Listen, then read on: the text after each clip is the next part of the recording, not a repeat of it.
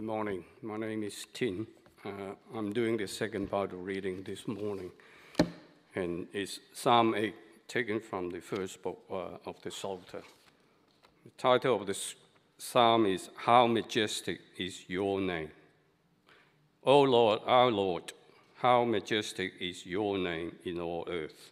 You have set your glory above the heavens. Out of the mouth of babies and infants, you have established strength because of your foe, or still the enemy and the avenger. When I look at your heavens, the work of your fingers, the moon and the star which you have set in place. What is man that you are mindful of him, and the Son of Man that you care for him? Yet you have made him a little lower than the heavenly beings, and crowned him with glory and honor. You have given him dominion over the works of your hand, and you have put all things under his feet, all ships and oxen, and also the beasts of the field, the birds of the heavens, and the fish of the sea, whatever pass along the path of the sea.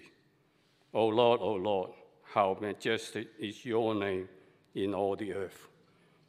This is the inspired, infallible, and inerrant word of God. Thanks, Tim, and thanks, Mark. It'd be great if you could keep your Bible open. We'll work through Psalm 8. If you're a note taker, you'll also find an outline, which might be helpful for you as well. My name's Ollie. I'm one of the ministers of our church, and it's great to be with you today as we continue our series in the Psalms, and looking forward to spending the next 28 years doing it. But how about I'll thank God for that time, so please pray with me as we begin. Gracious High King of heaven, we praise your name, for you have given us your word. While the grass withers and the flowers fall, your word endures forever. May you work through it now to grow us in our love for you. We pray this in Jesus' name. Amen. What is it that makes you, you? What is it that defines you? What is it that's at the core of who you are? For me, growing up, it was being a twin. Now, many of you might know that already, but I'm an identical twin. Here's a few photos of me and my brother. That's us, obviously, as babies, and then as younger kids. If you're trying to figure out which one of those is me and which one's my brother, then don't bother. Even I don't know which one. I just know that one of those is me and one of them's not. So that's all right. But growing up, that was a huge part of my identity. That was a huge part of what made me me. Often when people thought about me, they thought of, he's the twin. He's the identical twin. I wonder, what is it for you? What defines you? What makes you, you? I've got a friend who defines people based on their Myers-Briggs personality test. So you're familiar with that test. Basically, you answer a big bunch of questions, and then it tells you all these categories for who you are as a person. I'm an INTJ, and he's always sending me articles saying, this is why you say what you say, or why you think how you think. That's how he defines people. What makes people to him are their results on that test. I wonder, what is it for you? Maybe it's your family identity. You're a father or a brother or an uncle, a mother or a sister or an aunt. Or maybe it's your job. You're a teacher or an engineer. You're a doctor or you're a stay-at-home mum. Or maybe it's something else, introvert, extrovert, loud or quiet, sporty or musical. What are you? What defines you? What makes you, you? Well, how we answer that question actually really matters, because it shows us whether we've truly understood who we are. And if we want to live well, then we do need to understand who we are. And our psalm today actually answers that question for us. It tells us what defines us. It tells us at our core who we are. And it does it by comparing us to God. In Psalm 8, David shows us that we can't properly understand ourselves unless we understand ourselves in comparison to and connection with God. And that makes sense. As created beings, we can't understand ourselves unless we understand our Creator. And so that's why David both starts and ends with God. And so do you want to know what makes you Do you want to know who you are at your core? Well, that's what we'll see today. And the first thing then you need to know about yourself is this: you are insignificant compared to God.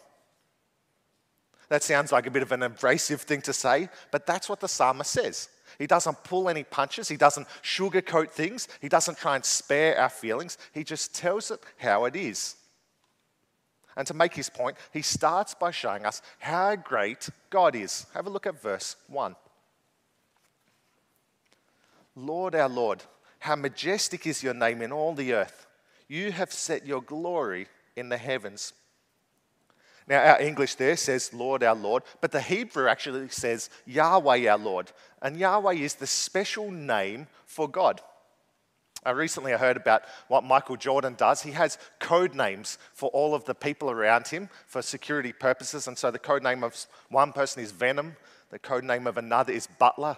I don't know if you want that as your code name, but Butler. Another one is Harmony. But you know what his code name is for himself? Yahweh. That is his code name for himself, and shows us a lot about perhaps what he thinks of himself. But God looks at that and God says no. God says, I'm the one true Yahweh, the one true Lord of Lords, the truly majestic one. And that word majestic literally translates as great or glorious. And what David's saying here is that there's no place on earth that you can go where God's power and God's greatness and God's glory cannot be seen. God is greater than all because his name is majestic in all the earth.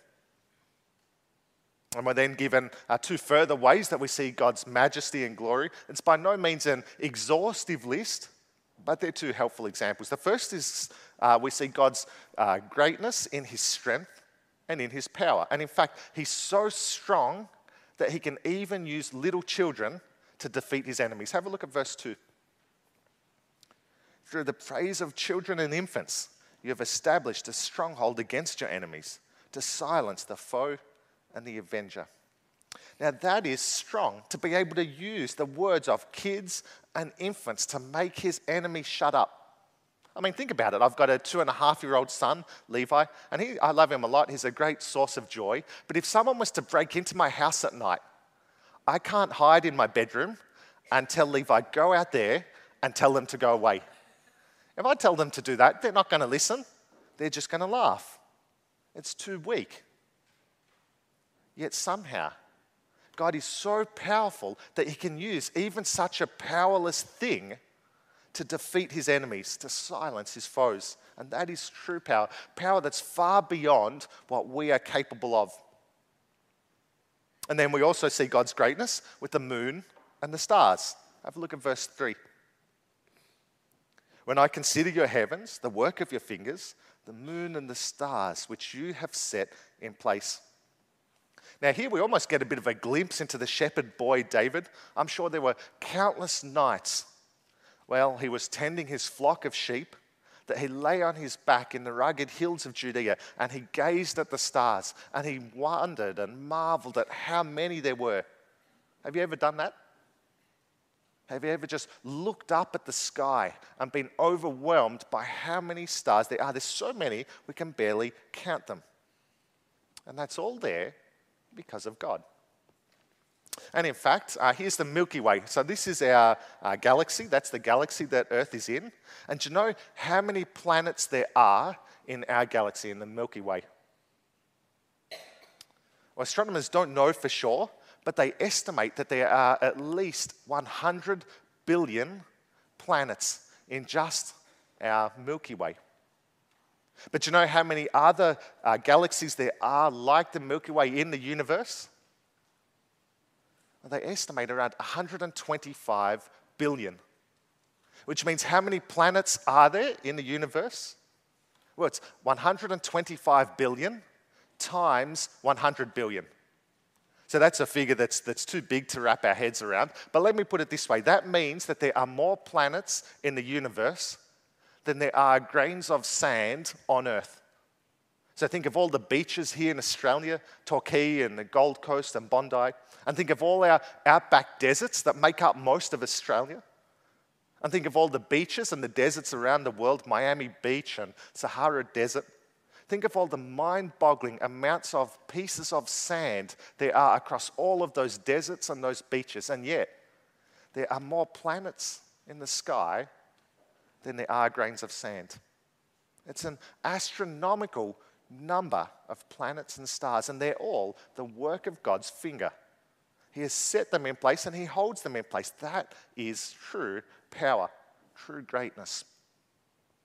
And when we look at that, we realize just how insignificant we are compared to God.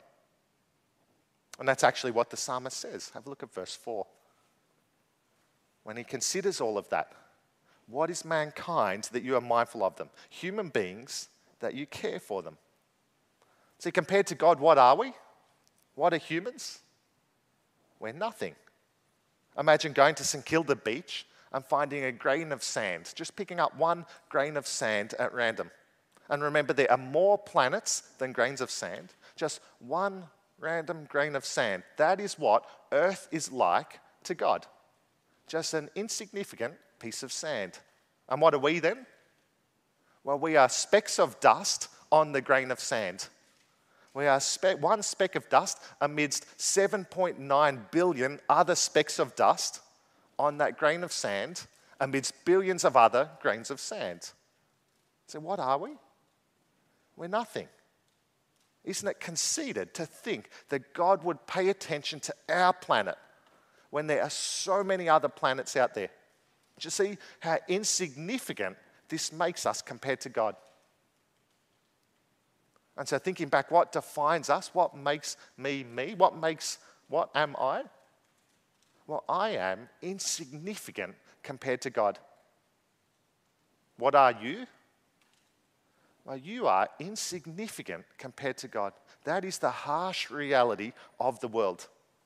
And if we want to truly know what makes us us, then we need to know we are completely and utterly insignificant compared to God.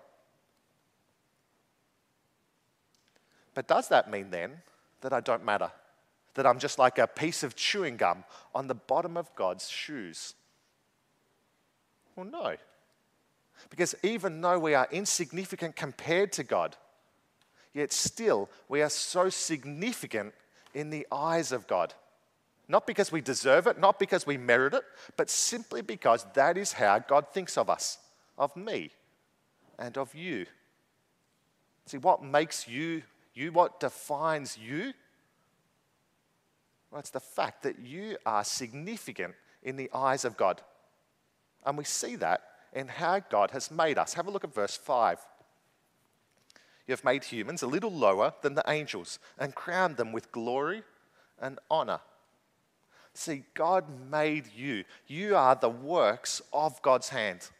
And as such, God views you as so significant and so important. It's a little bit like Michelangelo with the Sistine Chapel or Leonardo da Vinci with the Mona Lisa. That's what you are like to God. You are the work of God's hands, His creation, His artwork. Have you ever realized that about yourself? You are God's handiwork. And that's why, at least in part, God values you so much, because He made you and He formed you. And what did He make and form you like? Well, a little lower than the angels and crowned with glory and honor. In other words, we are exceedingly special. And in fact, according to Genesis 1:27, humans are made in the image of God. More than any other animal or creature, we reflect and we represent God. And that is special. See, it's not that we are special simply by being, but rather that God has made us special. So even though you are insignificant compared to God, you are so significant in the eyes of God because He's made you. And that specialness is particularly shown in what we're made for. Did you see what it says? Us humans are made to rule. Have a look at verse 6. You made them rulers over the works of your hands. You put everything under their feet. God has put everything under our feet. You are made to rule, and that shows just how significant you are. And then in verses 7 to 8, we see what we're to rule over. Have a look. All flocks and herds and the animals of the wild, the birds in the sky and the fish in the sea, all that swim, the paths of the seas. See, God made us rulers over all of creation. And the language here used is so similar to Genesis 1. We had it in the great kids talk earlier today, but this is what Genesis 1:28 says. God blessed humanity and said to them, "Be fruitful and increase in number. Fill the earth and subdue it. Rule over the fish in the sea and the birds in the sky and over every living creature that moves on the ground." Do you see how similar that is to our psalm? As humans, we're made to rule over this world. And that actually comes with great responsibility then. We should be good and faithful stewards of the beautiful creation that God has given us. And as rulers, made in God's image, it means that we are more special than animals. And that's why human life is actually more important than animal life. And deep down, I think we all realize this. Even those who like to say that humans are nothing more than an animal. Peter Singer is a great example of that. I don't know if you're familiar with him. He's an atheist philosopher, and he basically believes that says that he believes humans are no more special than animals. And in fact, that some animals have more worth than some humans. And it's tied with the kind of cognitive development of people and of humans. But what's horrifying about Peter Singer is he's actually quite consistent with his belief and what his worldview says. And he takes things to their logical conclusion. And that means he is in favor of killing babies up until a year or so old. He's in favor of killing some with mental disabilities. And he's in favor of euthanasia for those who have dementia. And all of that kind of makes a brutal kind of sense if humans are no different to animals, if we are no more special than animals, if we are just a speck of dust on a grain of sand. But you know what happened? His mum actually got Alzheimer's. And rather than say to her, "You are just an animal," and then have her killed off, he instead paid for her expensive medical care. And he was asked in an interview, and he said, this is what he said: "It's different when it's your mum." That was his quote. That's what he said. And it shows that deep down, we all actually realize there is something special about humans. Even those of us who try to say that humans are no different to an animal, deep down know that humans are far more significant than just a speck of dust on a grain of sand. And that specialness comes from God.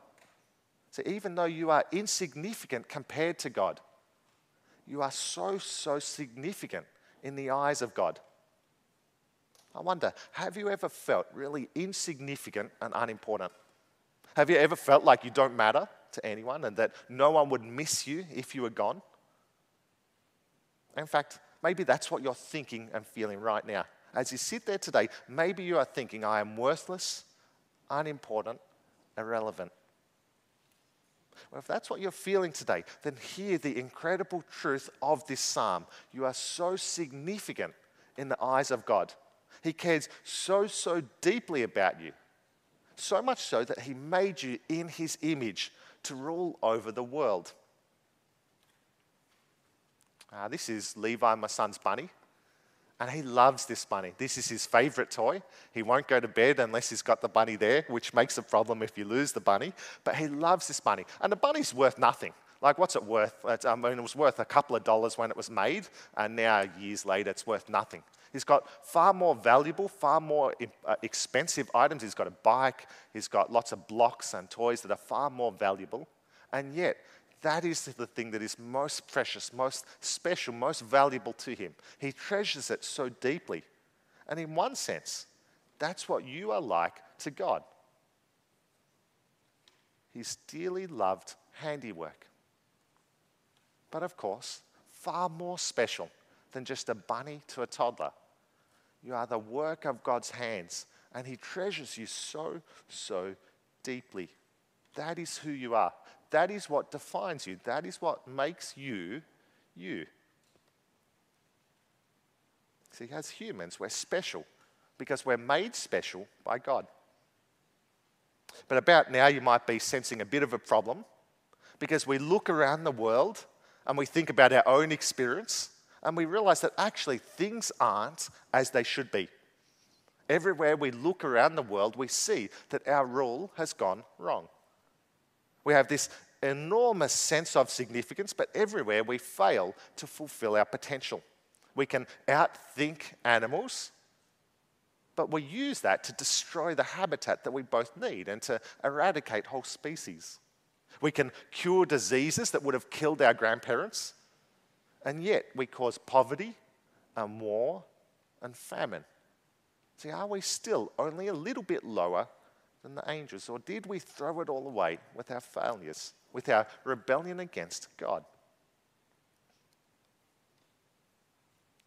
Well, to answer that question, we need to go to what was our first Bible reading today. We want to go to where the New Testament quotes this psalm and talks about this psalm and actually shows us the ultimate fulfillment of this psalm. So keep your finger here, but flip over with me to Hebrews chapter 2, verses 5 to 9.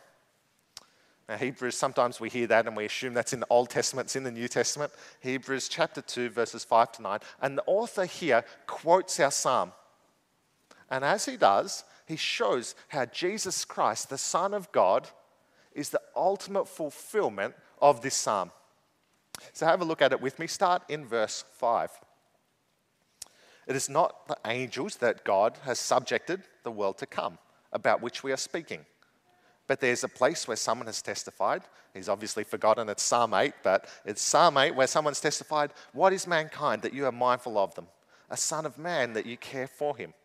You made them a little lower than the angels. You crowned them with glory and honor and put everything under their feet." Do you see that's an exact quote of our psalm? And he then now goes on to explain what it means. Verse 8, in putting everything under them, that is under us, under humans, God left nothing that is not subject to humans. Yet at present, we do not see everything subject to humans, which is exactly what we've said so far, that we don't see this ultimately fulfilled yet. And then now the key, verse 9. But we do see Jesus, who was made lower than the angels for a little while, now crowned with glory and honor because he suffered death, so that by the grace of God, he might taste death for everyone. See, the author of Hebrews tells us that Jesus is the ultimate fulfillment of this psalm. And let me explain what he's talking about. Let me walk you through it. So here's God. And God is king, and God will always be king, and God will always rule. And then he made us as humans just a little bit lower than him. We were made in his image. We were made special. But of course, then in Genesis 3, we see the fall. Humans rebelled against God's goodness. Humans sinned. And so we were subject to the fruitlessness and the struggle that comes because of that. And then here is Christ. And he is equal in every way with God, the Son of God. Equal in every way. Yet for our sake, he was made just a little bit lower to represent us as humans. But then, of course, what happened according to the author of Hebrews and according to history? Well, the cross happened. And on the cross, Jesus tasted death. Jesus suffered and died for our sake. But that's not the end of the story, of course, because then the resurrection happened. And now Christ is back in his rightful place, equal with God, ruling forever. Everything under his feet.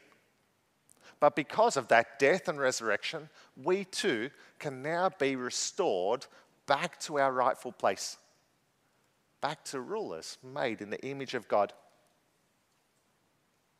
See, it's because of the death and resurrection of Christ that he will rule, but also that we will be restored back. That is what Christ did.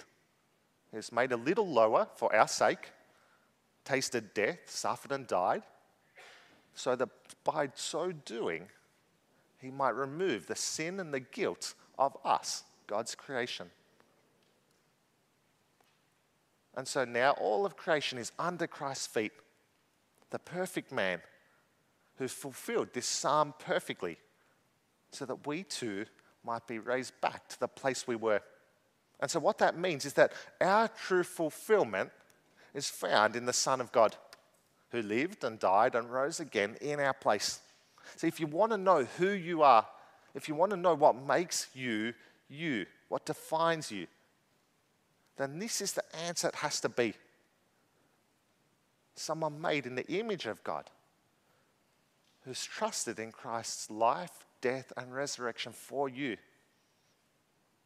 Because only true satisfaction and fulfillment, satisfaction and fulfillment only comes through Jesus. You are only truly fulfilled in the Son of God. So if you want true fulfillment, then he's the only one who can give it to you. See, our world says we can get fulfillment in money or in career or in relationships or in social acceptance, but that is a lie. The only way we can be truly fulfilled is in the Son of God, because he's the only one who offers us what we were made for. A life of ruling underneath God, a life of living to serve our Creator, the one who thinks we are so special and significant, even though we're so worthless and insignificant compared to him. And so then what is it that makes you you? What is it that defines you? Oh, this psalm tells us. And what it offers is far greater than what the world can offer. It offers us an identity that will never disappear from under our feet. Just think about it with me. If my identity, if what makes me me is, for example, my work, if it's being an engineer or being a teacher, then that's all well and good when that is going well. When I'm succeeding at being an engineer or teacher, when I'm succeeding at work. But what about when it doesn't? What if I lose my job? What if I'm facing stress at work and my boss is unhappy with me? See, if that happens, and that's what my identity is tied in, then that can be crushing.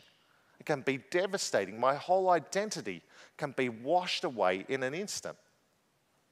Or what about if what it feels like in my identity, what makes me, me, is being married?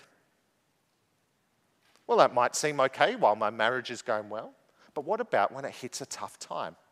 What if I were even to get divorced? What if my partner were to die? If that's what my identity is tied in, then suddenly my identity is washed away. It's destroyed. It's gone. See, if our identity is in anything else, then it is an identity built on sand that can wash away in an instant. But if my identity is built on being worthless compared to God, and yet so deeply valued by God, then that is an identity that won't shift and change no matter what. That will stay my identity no matter what else might be happening. When we're impressing our boss at work, or when we're getting along with friends and family, when we're having academic or sporting achievements, when we're feeling like our life is moving forward, then that is still my identity. My identity is still tied with God. And when things don't go so well, then that is still my identity. My identity still lies in being loved and treasured by God. And maybe that is you today. Maybe you're struggling. Maybe it feels like what you've tied your identity in is washed away. Maybe you're struggling in your friendships and in your relationships. Maybe you're out of work or feeling dissatisfied with work. Maybe you're feeling overwhelmed by your studies.